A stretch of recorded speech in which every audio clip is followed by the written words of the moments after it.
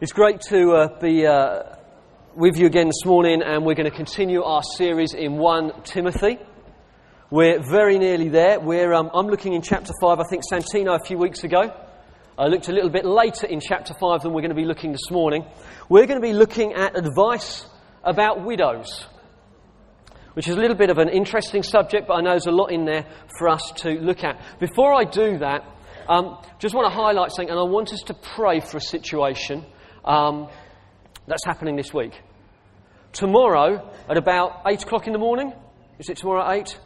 A coach load of about 50 of our young people are going up to Norwich, to the showground at Norwich, to join thousands of others in having a week-long camp where they're going to encounter God, they're going to receive some great teaching, they're going to be so well fed, they're all going to put on a couple of stone, I imagine. It's not going to rain, it's only going to be sunshine. They're going to have a great time. What I'd love us to do, church, can we stand and pray that God will mightily bless them? Can we pray that God will bless the youth leaders as they go, that He protects them all, that the young people have a great time and they meet with God? So let's just raise our voices very briefly together and then I'll close in prayer. Lord, we ask you, would you bless our young people? Lord, would you be with them as they go? I pray they'd have a great time away. Give them good weather, protect them from any accidents or difficulties. I ask you, would it be an outstanding week where they meet with you? Lord, I thank you so much for our young people. I thank you that we have 50 or so going up tomorrow. Lord, we say we are so much richer because they are with us. And I ask you, will you so bless them over the next 7 days? I ask you, Lord God, that among our own ranks there be those that come to know you. I pray, Lord, among our own ranks there be those that get healed. I pray, Lord, they grow in their knowledge and their understanding of you. I ask you that friendships will deepen, Lord God. Life decisions will be made for good. Will you bless them, prosper them, and do them good? We ask that in your precious name, Lord Jesus. Amen. Excellent. Have you been enjoying the Olympics? Yes. It's been good, hasn't it? Inspired by the Olympics, myself and the 4 boys were in the park yesterday doing running races. And it was quite a worrying experience for me because I came to the conclusion that probably this year, or maybe pushing it next year, will be the last year where I am the fastest in the family. And my 12-year-old son is only just that behind me when I'm going as fast as I can. And by the end of it, my legs are raking and I'm puffing and panting and all that. But he did say as we walked away, sort of this family moment, we walked away, he said, "Dad, you're just like Usain Bolt." And I thought, well, me, Usain Bolt up there, but hardly any difference at all, I'd imagine.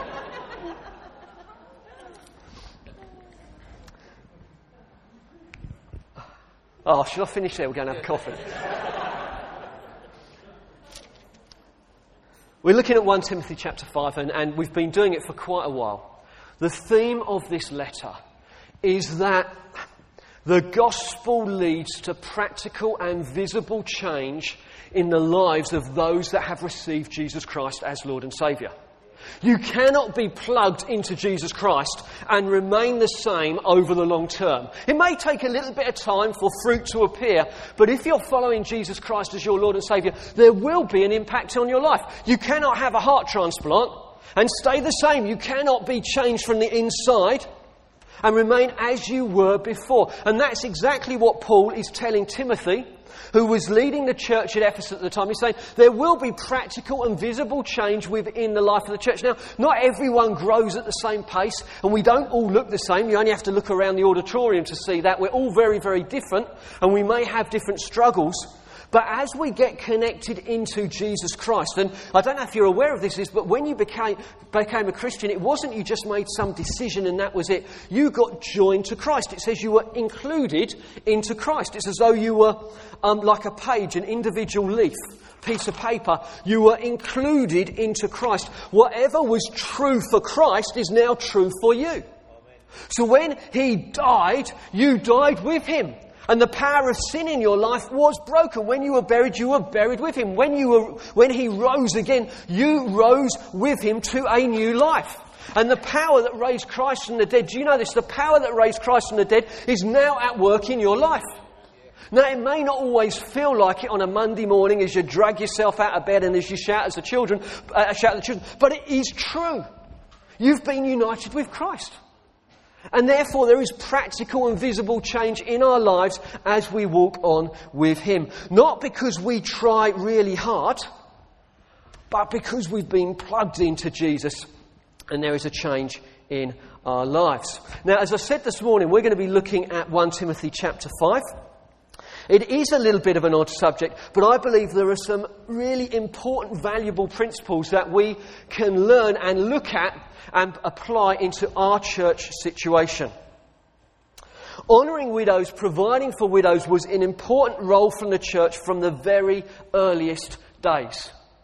Right back in Acts chapter 6, verses 1 to 4, we find that the church took responsibility for caring for widows, who were probably the most vulnerable segment of the community or of the church of that day. So we read frequently, don't we, that in Acts chapter 6, that some of the widows were being overlooked in the daily distribution of food. And the apostle said it wouldn't be right for us to set aside reading the Word of God and prayer to wait on tables to care for these women. So we're going to appoint 7 excellent men full of wisdom and the Holy Spirit, and they are going to take that role on for us. And so often we take these verses and we apply them to the fact that as an elder in the church, I need to give myself to preaching of the Word and to prayer. And that is absolutely right. But the other half of this passage, and something that we probably don't often emphasise, is the fact we also need to make sure we are caring for the most vulnerable members of our community on a day-by-day basis. And it's wrong if we overlook that. We're picking up very similar sentiments when we turn to 1 Timothy chapter 5. So we're going to pick it up in verse 3. Give proper recognition to those widows who are really in need. But if a widow has children or grandchildren, these should learn first of all to put their religion into practice by caring for their own family and so repaying their parents and grandparents, for this is pleasing to God. The widow who is really in need and left all alone puts her hope in God and continues night and day to pray and to ask God for help. But the widow who lives for pleasure is dead even while she lives. Give the people these instructions too, so that no one may be open to blame. If anyone does not provide for his relatives, and especially his immediate family, he has denied the faith and he is worse than an unbeliever. No widow may be put on the list of widows unless she is over 60, has been faithful to her husband, and is well known for her good deeds such as bringing up children, showing hospitality, washing the feet of the saints, helping those in trouble, and devoting herself to all kinds of good deeds. As for younger widows, do not put them on such a list, for when their sensual desires overcome their dedication to Christ, they want to marry. Thus they bring judgment on themselves because they have broken their first pledge. Besides, they get into the habit of being idle and going about from house to house. And not only do they become idlers, but also gossips and busybodies, saying things they ought not to. So I counsel younger widows to marry, to have children, to manage their homes, and to give the enemy no opportunity for slander. Some have in fact already turned away to follow Satan. If any woman who is a believer has widows in her family, she should help them and not let the church be burdened with them, so the church can help those widows who are really in need. Lord, I ask you as we look at this passage, will you come by the power of your Spirit? I pray, will you anoint me, help me to communicate effectively? I pray, help us to be good soil, good receivers of your word. I pray, even with the warmth, will you help us to stay awake and alert? I ask you, will your kingdom come? Will your will be done? We pray, Lord God, over the next half hour, I pray. Amen. Excellent. The primary concern for this passage is to identify which widows should be provided for in the church. Paul says, give proper recognition to those widows who are genuinely in need. And there seems to have been a list of widows in the church at Ephesus which indicated who the church was going to take long-term responsibility for. There was this list, and I think if a widow was on this list, the church had made a commitment to long-term provision, possibly until death. And so Paul is identifying which widows should be included on such a list. And that in a sense, that means some widows were not included on the list for one reason or another, and we're going to look at them as we work our way through the passage. That's not to say, and this is where I get all my words in a tangle, it's not to say that if you were not included on the list, you would receive no help. I don't think the passage never says that. It just says there seems to be this grouping within the church that received long-term care and provision from the church on a day-by-day basis. That's as best as I can understand from what is in front of us.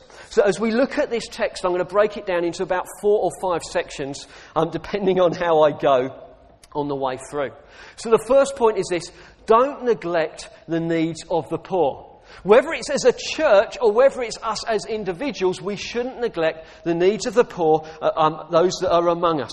Give proper recognition to those who are really in need. It is right for the church to support the poor. It's a reflection of the very heart of God. In Isaiah chapter 1, God is talking to the people of Israel through this prophet Isaiah, and it says, look, the multitude of your sacrifices, what are they to me, says the Lord? When you spread out your hands in prayer, I will hide my ears from you. So they were praying, they were offering sacrifices in worship. God didn't seem to be overly enamoured by it. But then he comes to the heart of it. He says, seek justice, encourage the oppressed, or rebuke the oppressor, which is quite a thing. Rebuke the oppressor, defend the cause of the fatherless, plead the case of the widow. Right the way through the Bible, whether it's in the Old Testament or in the New Testament, God is concerned about the poor and the vulnerable in society. He is not disinterested when it comes to those who are needy among us. He is very, very interested. And people can be poor for a number of reasons. It might be economically poor. They don't have enough food, shelter or clothing. And you may say, well, maybe in the third world, but not in the UK. No, not my neighbours. No, yes, exactly your neighbours. You see, when someone is spending most of their money on covering their rent, they don't have enough money for food or clothing. And there are children in our town who are going to bed hungry at night. There are. So there are those among us who are economically poor. There will be those who are oppressed.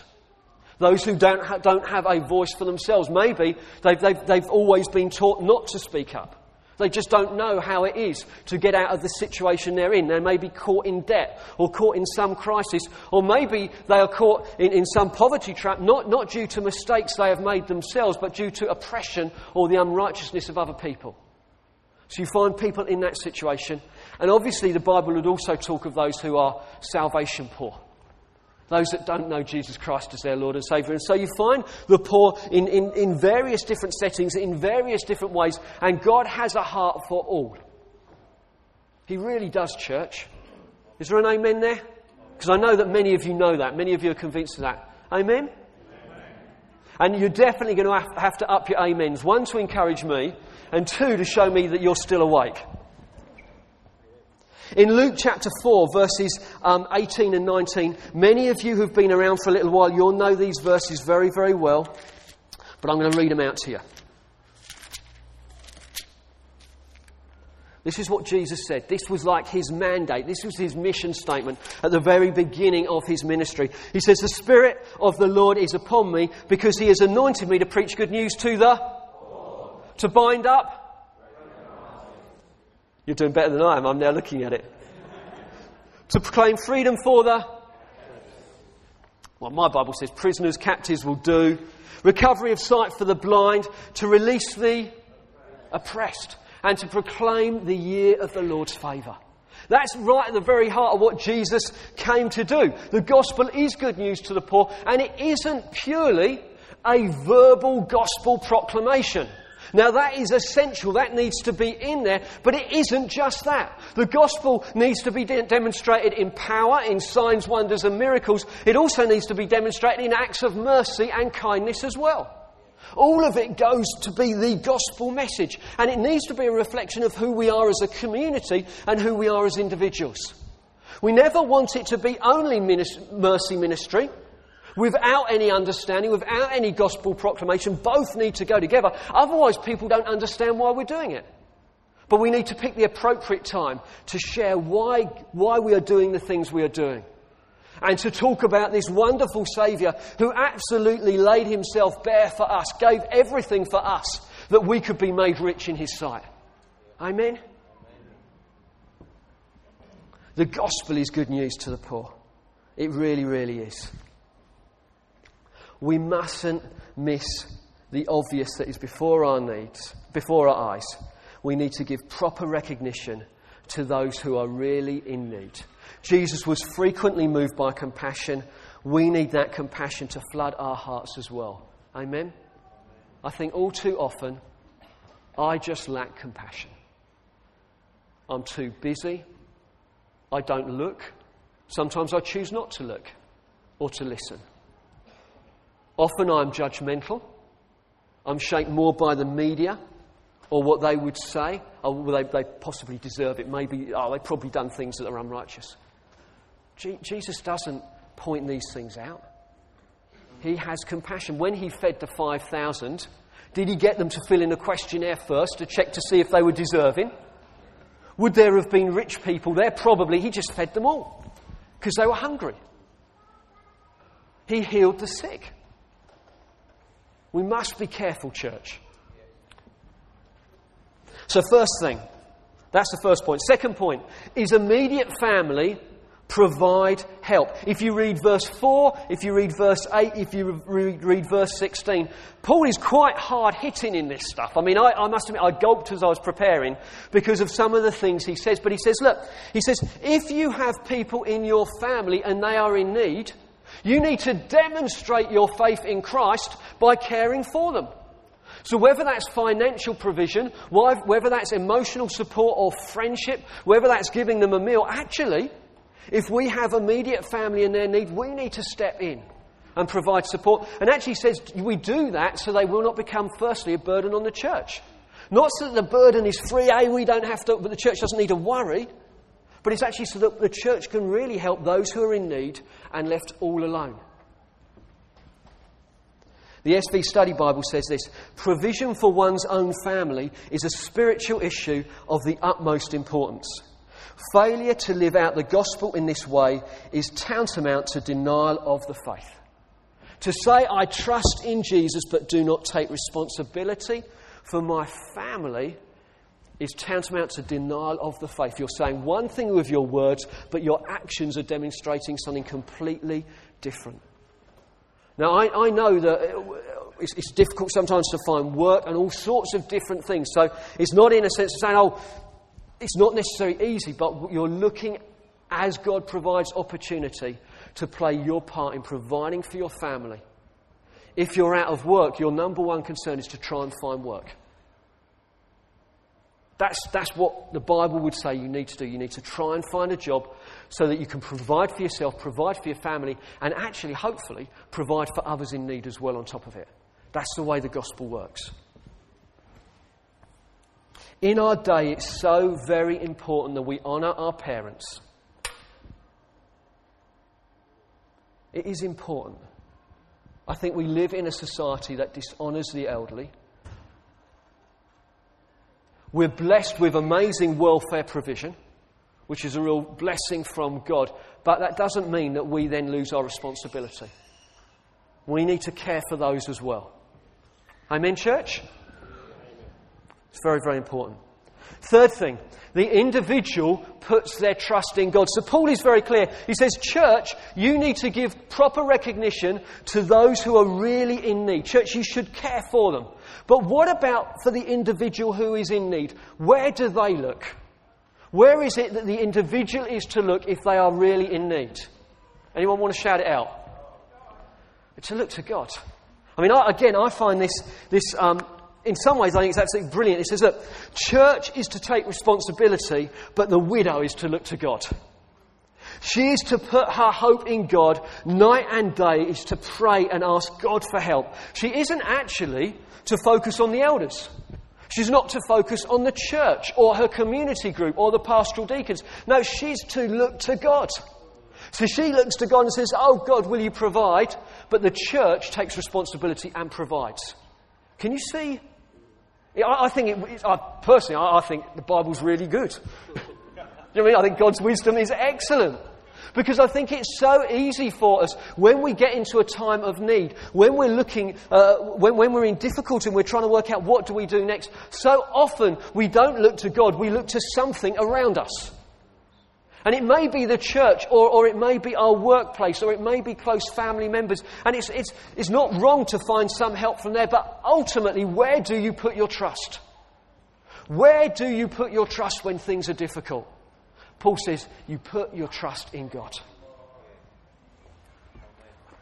If this is my trust, I've got my trust contained in here. Where do I put it? Do I put it in my work situation and my boss? Do I put it in my family member? Do I put it in my own abilities? Do I put it in my friendships and that support network and being included in my peer group? Where is it that I put my trust? And often the case is we don't really know where we've put our trust until it starts to shake. And it's if you've given your trust to your workplace and then your job starts to look unsafe, you suddenly realise I've given my trust in the wrong place. I need to give my trust, I need to put my trust in the one that is unshakable. Not Rob, just to put your minds at rest here, it's not some odd thing I'm coming out with here, but we put our trust in God. And so often, and I think there are definitely, with this number of people here, there'll be those of you that your trust is being shaken.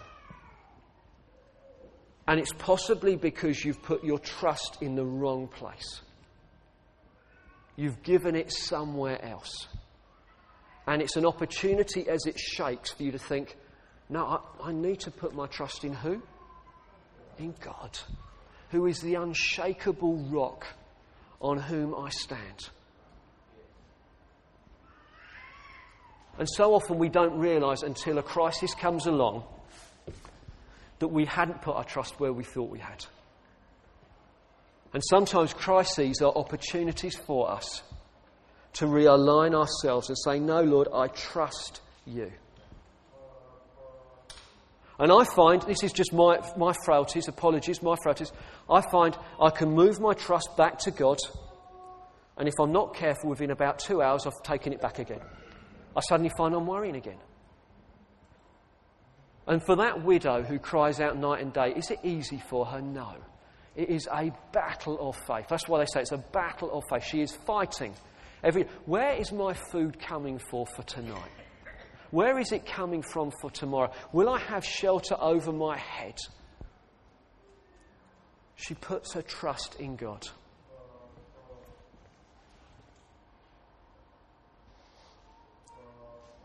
And fourthly, I think the other thing I notice, and this sort of runs from verses 9 to 15, and I'll be fairly brief on this bit, but it talks about living a fruitful life. And I've touched it already, but I just want to emphasise it again. If you look at verses 9 and 10, you see a whole amazing list of character qualities. These women who are included on this list of widows are absolutely exceptional women. I mean, there's an age-related thing, so they've got to be over 60, and certainly 2,000 years ago, if you made it to over 60, you were doing really, really well. She would have been very elderly and very frail, so there was an age thing there. There's no chance of her getting remarried. Probably she had no chance of trying to find any money for herself, so she was really at need and she was on her own. But then you look at some of these other amazing things. She had been faithful to her husband. She had a reputation for good deeds. She cared for children. She showed hospitality, washing the feet of the saints, helping those in trouble. And what I love about these verses is You see the whole body of Christ working together. And in 1 Corinthians chapter 12, Paul talks about the church being a body. And all of us are part of that body, and we've all got a part to play. You may be a fingernail, you may be a bit of ligament, you may be some blood going around, you may be skin or hair, you may be that bit quite close to the manky toe, and you're sort of wondering, where do I quite fit in? But you're part of the body, all with a part to play. And I think these verses illustrate again how the body's to work, in the fact that you have these dear ladies who are in great need, and it's a bit like if you hit your thumb with a hammer, your whole body knows it hurts. It hurts, it's painful. And I think in some ways, these widows were a little bit like that, in the sense that the church felt their pain. They'd lost people who were dear to them. They were left all alone. They had no provision. They had no way of funds or anything like that. And the church, the body, reached out and said, let us support you. Let us provide for you in quite an amazing way. Can you see that? Part of the body suffering, so the whole body swings around to bring support. But actually, if you read about these women, they are outstanding women. They are also playing their part in the church and making the church better for being there. Bringing up children. And commentators say it could have been their own children, but more than likely it wasn't. It would have been orphans and children who were all alone. They would have been supporting them in that situation. They had a reputation for good deeds, showing hospitality, helping those in trouble, washing the feet of the saints. These women would have been amazing to have around. They were devoted to God, and they were devoted to the church. And you see 1 Corinthians 12 in operation in this passage. In one way, we support them, but they are such a rich blessing to us. And I think in whatever situations we find ourselves in, whatever needs we find ourselves in, I think we all have a part to play. We all have something to bring that makes us better because you're bringing it. And I always say that to people when they're looking to join the church. I am so looking forward to you joining us, because we will, as a church, will be better and stronger and healthier because you're joining us. Because you have something important to bring. There'll be more diversity, more richness in us as a church because you are here. And you see that in the church. These women were fruitful women, playing a part and bringing such blessing to the church. We then move on to verses 11 to 15, which I guess in some ways may be a little controversial, but really nothing in comparison to some of the verses we've been looking at in 1 Timothy. I think, though, it's still about a fruitful life. What Paul is saying in the context of his day for these women who are younger, in a sense, is provide for yourselves. Don't become a burden for the church too early. Get married, have a family, provide for yourself. In our context, in our day, what would that mean? Well, find a good husband, find a good wife. If there's one around, great, go for it. But actually be productive, be fruitful in your life, in whatever setting that might be. So it might be that you're struggling to find a job at the moment. Well, still be fruitful and productive. Find out if you can do some voluntary work. Find out if you can come and volunteer up here. Help us out. Be productive in whatever setting. I think some of you will know a slightly older lady called Vera, who works on reception of the church office. She must be, I doubt she's over 50, but she comes up 2 or 3 mornings a week and is such a blessing to us. She plays her part. She does what God is calling her to do, and it does us such good. And so whatever gifts and talents God has given, you've got a part to play. You need to be fruitful and productive in our lives. And actually, this is if you're slightly younger in the spectrum, it's interesting how Paul says, look, for some of these younger women, or younger men, it could be in a different setting, if you're not busy and if you're not productive, you become idle, gossips and busybodies. And I think particularly for younger people, it is good for you to know what it is to carry weight. So if you are under 39,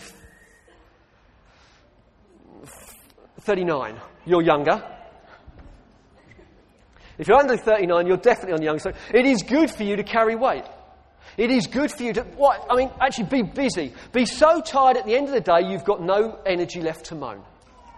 That's a good way to be. Just carry it. Make sure it hurts a little bit. Make sure it's a difficult weight to carry. It's good. If you've got too much time, it leads to sin, often. So what's the application for us as a church? We need to care for the poor. I'm so thrilled that a few months ago we set up the food bank. And Jeff, could you just come up and just share a few stories of some of the things you've heard about and some of the things that God has been doing. But we as a church need to care for the poor. And as individuals, we need to show compassion as well. Up you get, old man.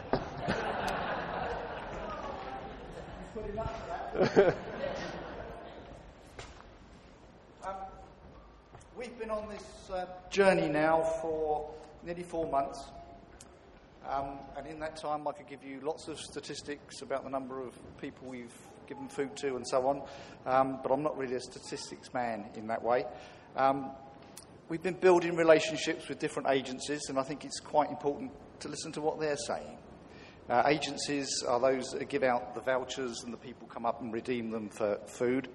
A lot of the agencies are saying to me, this is something that's been needed for a very long time. It's really wonderful what you're doing. It is so helpful. And I think they're saying that to me, but it's important that you hear that because you are on this journey with us as well.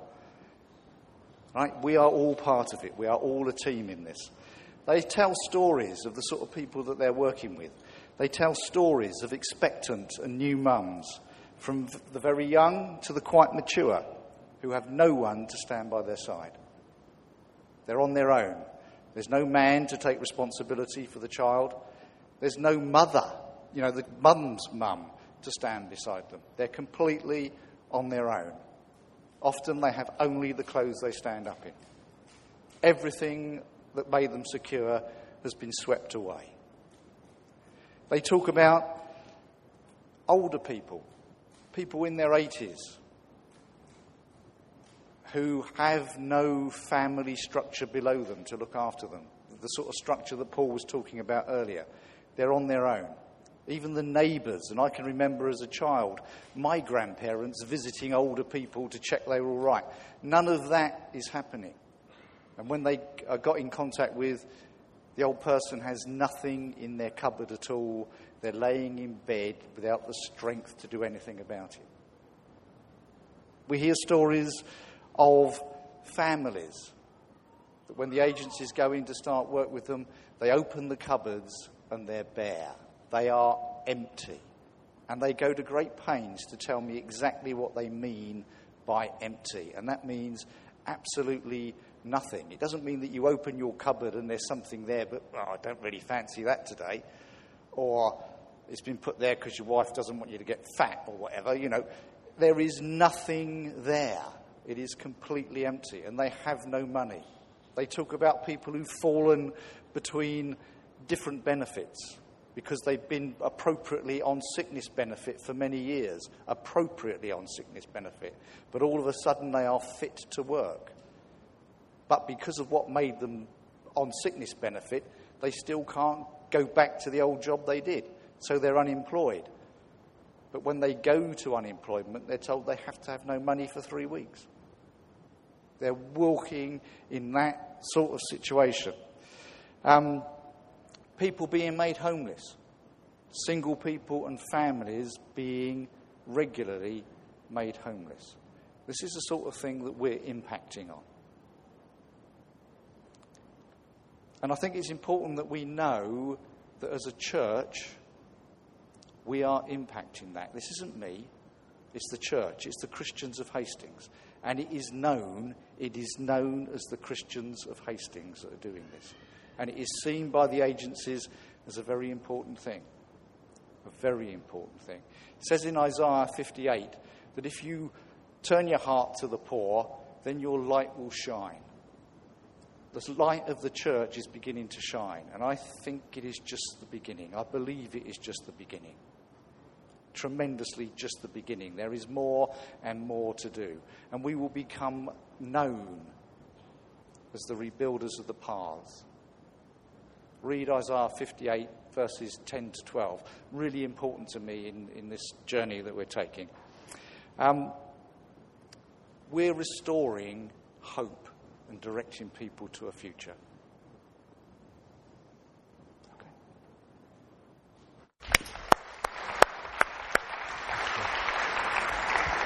Don't want to read a book.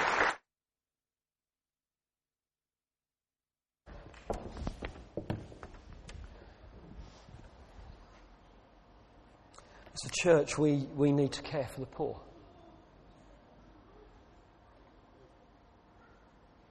Within our own ranks, but extending further, more broadly.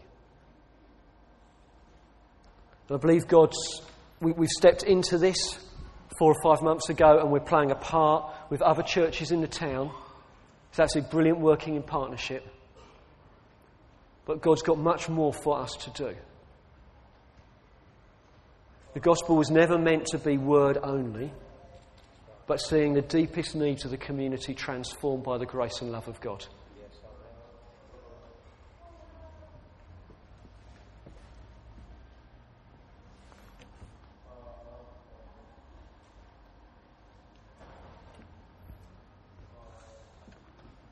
Should we stand and we'll pray as we close?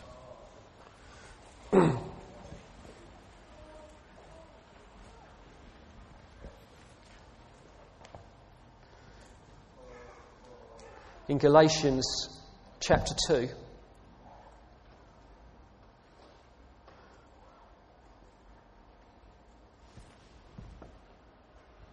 Paul talks about continuing to remember the poor.